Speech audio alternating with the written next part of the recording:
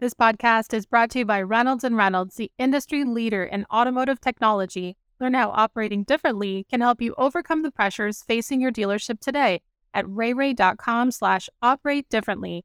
That's REYREY.com/operate-differently. Welcome to Daily Drive for Wednesday, May 10th, 2023. I'm Jamie Butters, Executive Editor of Automotive News. And I'm Kellen Walker. Today on the show, Toyota plans to serve up record operating profits and a new EV concept. Rivian narrows its losses and reaffirms a key target.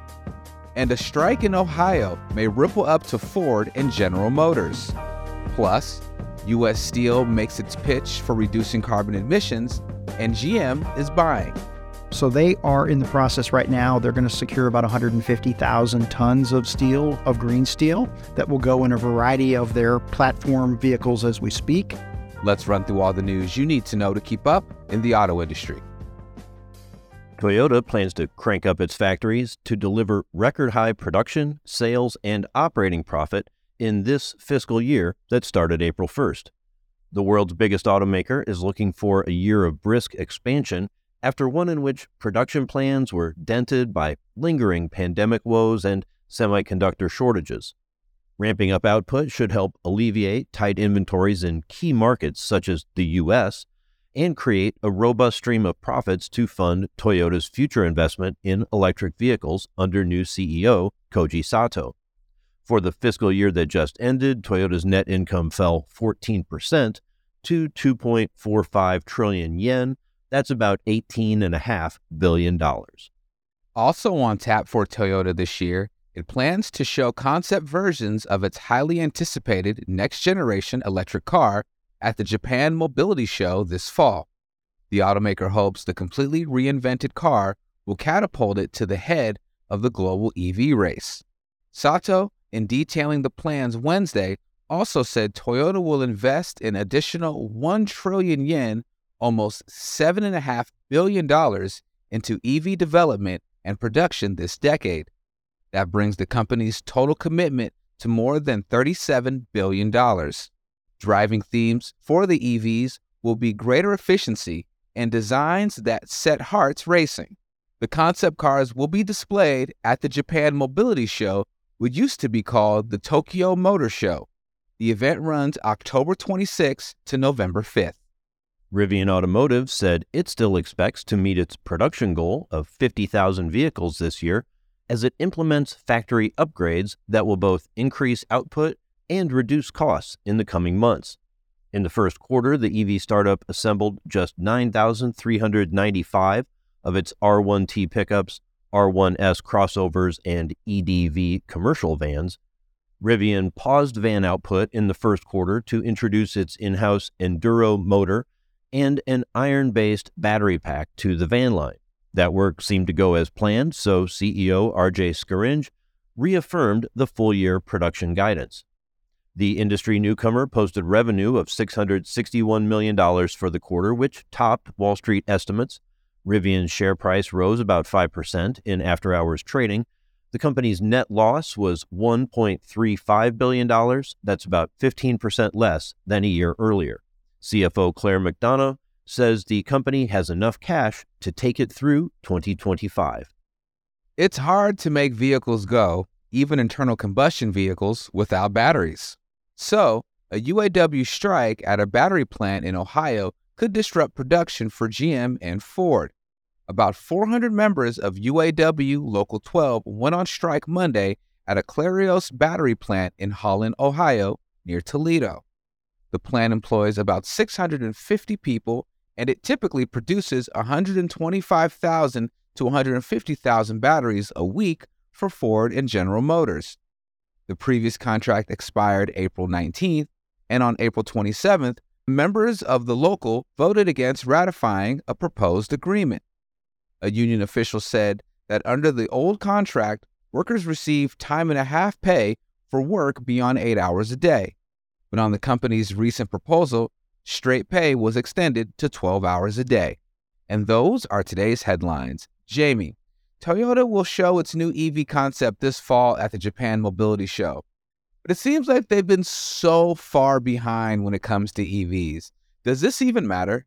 Yeah, I think it's a pretty big deal. With the new CEO coming in, Koji Sato, he's really put a lot more emphasis on EVs, but he hasn't really changed anything. He didn't have any new targets, didn't have any new timeframes. So now, of course, with the extra trillion yen that they're putting into the EV investment, to have this concept, have it out this year, so we don't have to wait until 2025 before we get to see these 2026 models, I think it helps show some credibility on Toyota's part. We'll see how it works when we actually see the vehicle. Can't wait to see it. Coming up, we'll hear from U.S. Steel's Chief Commercial Officer, Ken Jaycox, next on Daily Drive. Economic uncertainty, vehicle affordability, and ever-increasing customer expectations are threatening the profitability and efficiency gains you've made over the last couple of years. You may be finding the strategies you've used to improve performance in the past just aren't as effective as they once were. You offer online options so customers can begin the buying process remotely, but your salespeople have to rebuild the deal or correct it during the in-store appointment. You ask your advisors to be proactive about calling customers to get work approved, but still wind up with occupied bays and stalled jobs when the customer doesn't answer the phone. Your business office clerks are trying to process deal jackets faster, but funding still takes weeks. The strategies you've used to improve performance in the past just aren't as effective as they once were. Getting better at outdated and inefficient processes will only get you so far. Let's face it, Netflix isn't a household name because they got really good at mailing DVDs. And nearly half of Apple's revenue comes from the iPhone, not from the computers the company was founded on. These companies evolved as new challenges presented themselves instead of sticking with the status quo. It's time for a mindset shift. It's time to operate differently. Finding new and innovative ways to operate is essential to effectively managing the pressures facing your dealership. Visit rayrey.com/operate differently to get started. That's REYREY.com/operate-differently. Welcome back to Daily Drive. I'm Jamie Butters with Kellen Walker. Automakers and suppliers have gotten increasingly serious about reducing their carbon emissions to try to slow global warming. A new front in the fight against emissions is opening up with some of the most fundamental materials of automaking, namely steel and aluminum.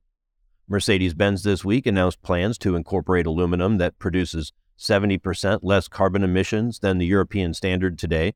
And U.S. Steel, once an industrial titan, now more of a scrappy veteran, has its own plans for a product that reduces carbon emissions as part of its goal to become carbon neutral by 2050. I spoke with Ken Jaycox, U.S. Steel's Chief Commercial Officer, about the company's plans and the complexity of working with the auto industry.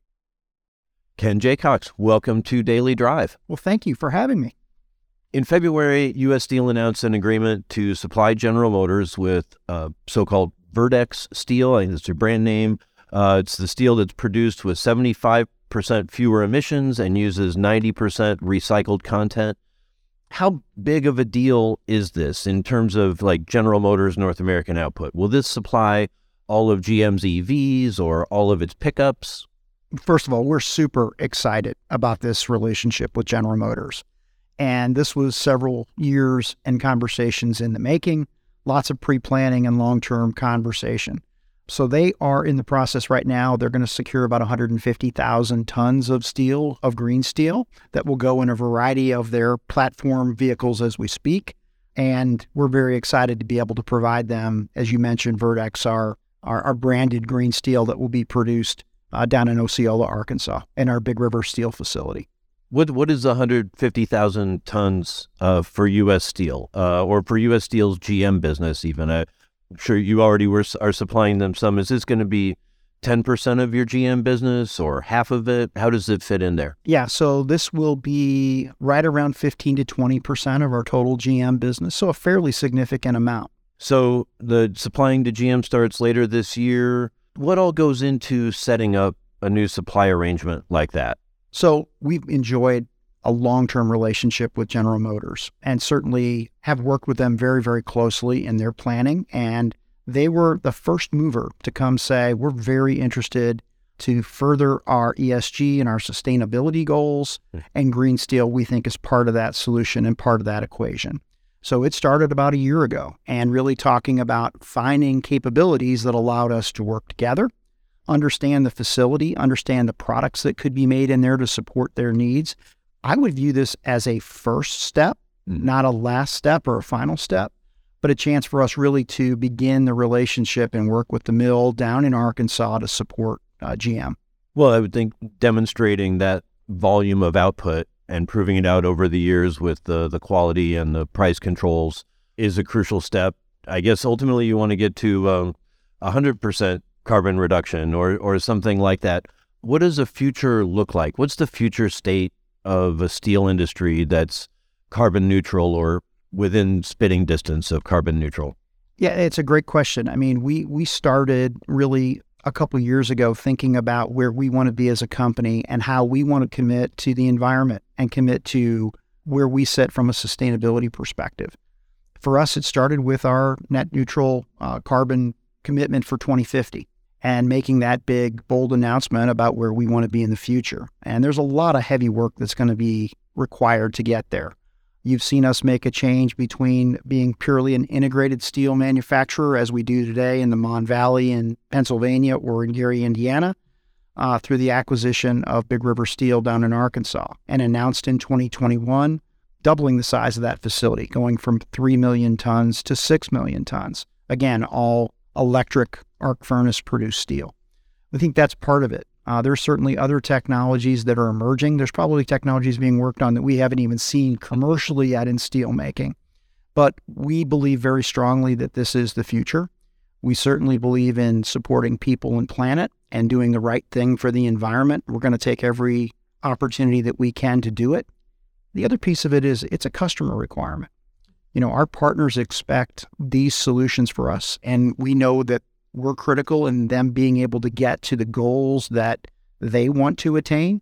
So we need to keep our ears open and listen very actively for where our customers are headed and how we can connect with them and their solutions for the future. Are you supply constrained on Vertex Steel? Or maybe I should say, how supply constrained are you on Vertex Steel? Yeah, so this is a great question. We're limited supply with green steel. There's only so much we can produce, and this is what's required us and our customers to think a little differently in the way we do business. It requires a lot more pre-planning, a lot more forecasting, a lot more of us understanding where they want to be, and not necessarily for next week or next month, or maybe in some cases next year. This takes us to multi-year planning with our customers because there is a limited amount of this product that's available in the marketplace.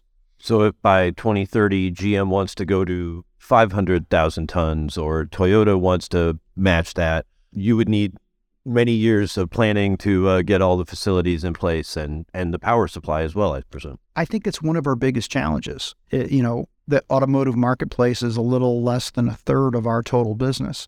Other industries are also very interested in green steel, particularly in the renewable energy space where you see solar players that are reshoring back to the United States and other manufacturing wanting to come back to the U.S. They're all looking for American-made product, low carbon-based products, sustainable solutions, and sustainable supply chains. So there's a bit of a race to be able to look at capacity and really partner in a way which is going to require us all to work a little differently than what we do today. Consumers definitely value a cleaner, a greener approach and inputs to their products, but they also value a monthly payment that they can afford. I mean, how much more does green steel cost to make compared to traditional steel? Yeah, so the good news is we're working every day to try to produce the most effective and efficient product that we can make. There are differences in the way we produce product. There are differences certainly between the integrated material and what we see coming out of an EAF. We're working really hard to make sure that we're able to provide a competitive solution, and it is going to come down to a competitive marketplace. We know that. So this is about trying to find the best of what's good for the future, what's good for the planet, yet what's also going to be good and affordable for the consumer, and we've got work to do to continue to improve upon that path. So you're not going to give me a simple number, it costs 10% more or 100% more? I'm not going to give you a simple number on that today. That's a relationship we keep and hold very closely with our customers for all the reasons that you can imagine. But our jobs are to make sure that folks have the option to go green and do that in an affordable way to be able to produce the products that they're going to produce. And we certainly see those that are using our more traditional ways as well. Well, and I do know that steel isn't a simple commodity. There's so many different grades and composites and versions of it that you can produce that it's not as simple as I would like it to be for the sake of the podcast. Here's the neat thing, though. When you think about a vehicle that's being produced, 3 to 5% of that total vehicle is the steel that a steel manufacturer is producing. So you have an ability to have an all-green solution in that vehicle at a very, very low cost premium that what you might see against a traditional steel solution, and be able to make that impact in green steel. And we think that's a step that a lot of folks are interested in and committing to right now. Looking at the market a little more broadly within automotive, in the previous decade, Ford made a big deal out of its F-150 having an all-aluminum body. Since then, I know steel has had a lot of good wins in the auto space with composites that can be lighter and stronger, but still cheaper than aluminum. How do you go about selling steel versus aluminum to automakers? I mean, I think for us, it comes down to really two pieces. And I love to make the sustainability comparison of aluminum versus steel. You'll see a significant greenhouse gas emission difference between the two materials, steel leading that and winning that every day and all day. And we think that steel is a product that's infinitely recyclable, where aluminum is not. So from a sustainability and greenhouse gas emissions and what's good for the environment, check mark next to the steel category versus aluminum. I think at the end of the day, though, that also comes down to the engineer. And what is the engineer looking to achieve from a strength and an elongation perspective, and ultimately get the type of product that they're looking to try to produce from a vehicle standpoint. Our engineers are working really closely with all of our major customer engineering teams to get the most out of that steel material. And when you transfer over into things like electrical steel and other material, we feel really good about where steel is positioned, and we'll let our customers ultimately make that choice. We're here for them. We're here to support them, and we're certainly going to do our best to help them make those decisions. Before I let you go, I want to step back even further. The name U.S. Steel has quite a legacy, right? With its founding story, including legendary names like Andrew Carnegie and Charles M. Schwab and J.P. Morgan. It was the world's first billion-dollar company. It was the biggest company in the world. The steel industry has been through a lot in the past 100 years or so with World War II and post-war period, a lot of labor strife and all that. What is this company today, and what is this industry like today? It's a great question, and it's an industry that we're incredibly proud of, and it's a company that we're even that much more proud of. The reality for us that we come from an incredibly storied history, but for us, everything's in the front view. We can't get to the future fast enough, and that's really where we live our every day. We've announced our long-term strategies and what we call our best for all strategy, which is the best of the mini mills, and the best of the integrated mills, being deeply connected with our customers, being deeply focused on what's good for our people, what's good for our shareholders, and what's good for the planet. So we'll build on that history, and we certainly come from a lot of traditions and a safety-first culture, a customer-first culture, but we really think about our next 150 years, not the last 150 years, around where we can take sustainability and the ability to produce the lowest carbon, most differentiated steels on the planet, what we can do to enrich the communities that we work in and live in through our varying facilities across the country, and how do we partner with our customers to reimagine what this world can look like by producing the best products on the marketplace. So the future is bright, and we're super excited about it. New challenges for a new century. Ken Jaycox, Chief Commercial Officer, U.S. Steel, thank you so much for joining me today. Thank you so much for having me, Jamie. That's Daily Drive for today. I'm Jamie Butters. And I'm Kellen Walker. Thanks to Automotive News reporters Hans Greimel, Lawrence Iliff, and Abigail Ham for their help on today's podcast. You can get the latest news on EVs, earnings results, and everything happening in the auto industry at autonews.com. If you enjoy the podcast, remember to like, leave a review, and subscribe so you never miss an episode.